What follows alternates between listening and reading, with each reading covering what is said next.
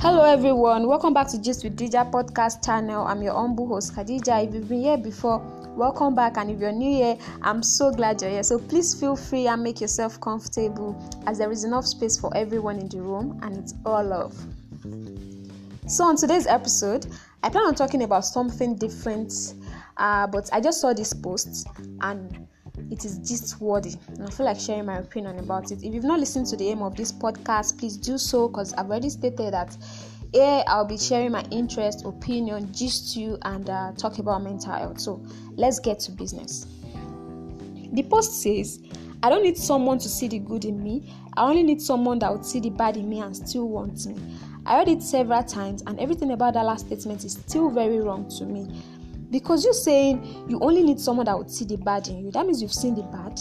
You know it is bad. Is it that you're not planning to change? Or why won't you say you need someone that will help you become a better person? You just need someone that will see the bad in you and still want you.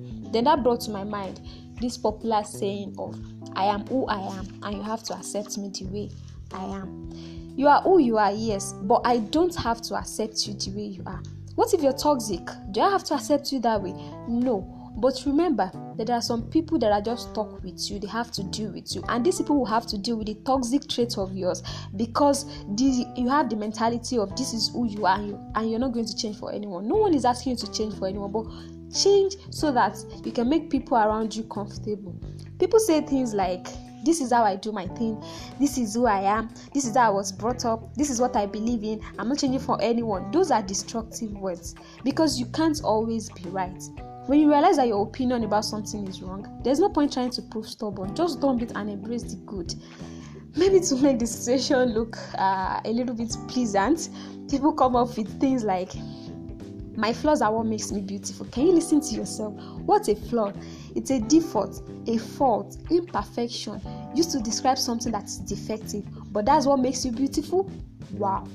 We say things like, I am perfectly imperfectly made. Like, can we just stop deceiving ourselves and embrace the right opinion when we realize that this is wrong? Yes, it is not easy, but no effort is too little. What is wrong is you saying this is who you are, and everyone has to accept you that way. No one expects you to be perfect. No one is perfect. Everyone has their own flaws. Perfection is not even expected from anyone. We're just hoping to become a better person by day. But what is wrong is you having this fixed opinion that this is who you want to be. You're not changing for anyone. Don't change for me. Change for yourself. So let's not be comfortable in saying this is who I am and you have to accept me the way I am. Let's not bask in wrongs and negativity. Be yourself is not a bad idea, but too often it is used as an excuse to never want to work on ourselves. So this is just my opinion about this.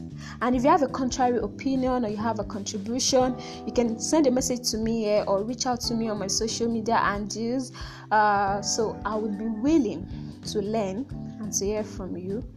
So thank you so much for listening. Until I come on here next time, take care of yourself and stay safe.